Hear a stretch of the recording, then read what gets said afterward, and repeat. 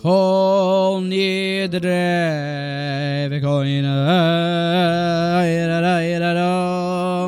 Just getting us here in the spirit, looking forward to the holy days of Elul, the high holidays. I guess that would excite some and frighten others. But I would like to take from there, perhaps now that I have your attention, the idea of Nidarim, which is very significant, and actually is the introduction to the high holidays. It is given to us, all the laws, the myriad of halachos regarding vows and oaths in Parshas Matos. Ish ki yidar neder laHashem, ohi shava shavua la'eser isar al nafsho. Anyone who makes a vow, a promise to do something, to not to do something, lo yachel dvaro, see to it that it is kept. Don't make your words mundane, average, blech, chulin. All the utterances of your mouth, any word that leaps from your tongue, you shall see to it that it is met out and accomplished. And now, how is this possible? How have we not asked this until now? Don't you know that there's 613 mitzvos? And don't you know there's a prohibition against adding to the Torah? And don't you know that if you're to add an apple to your Daled Minim on Sukkot, that you're going to violate a prohibition called Bal Tosif, not adding to Hashem's Torah? And here, when you're making a neder, don't we have to ask? It feels like Bal Tosif. You've created a 614th commandment that because you can't stop eating chocolate cake, you're prohibiting yourself on chocolate cake. How are you allowed to add to Hashem's Torah like this?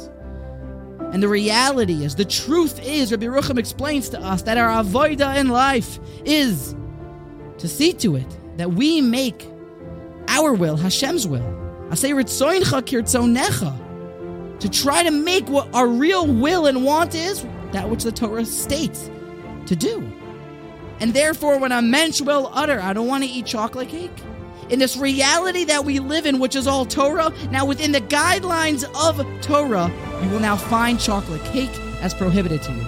You have spoken into the existence with your peh and with your liboy, with your heart and with your mind, with your mouth, all together as one. You have uttered a new commandment.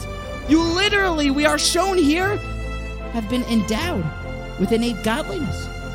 Look at this Gadlus HaAdam.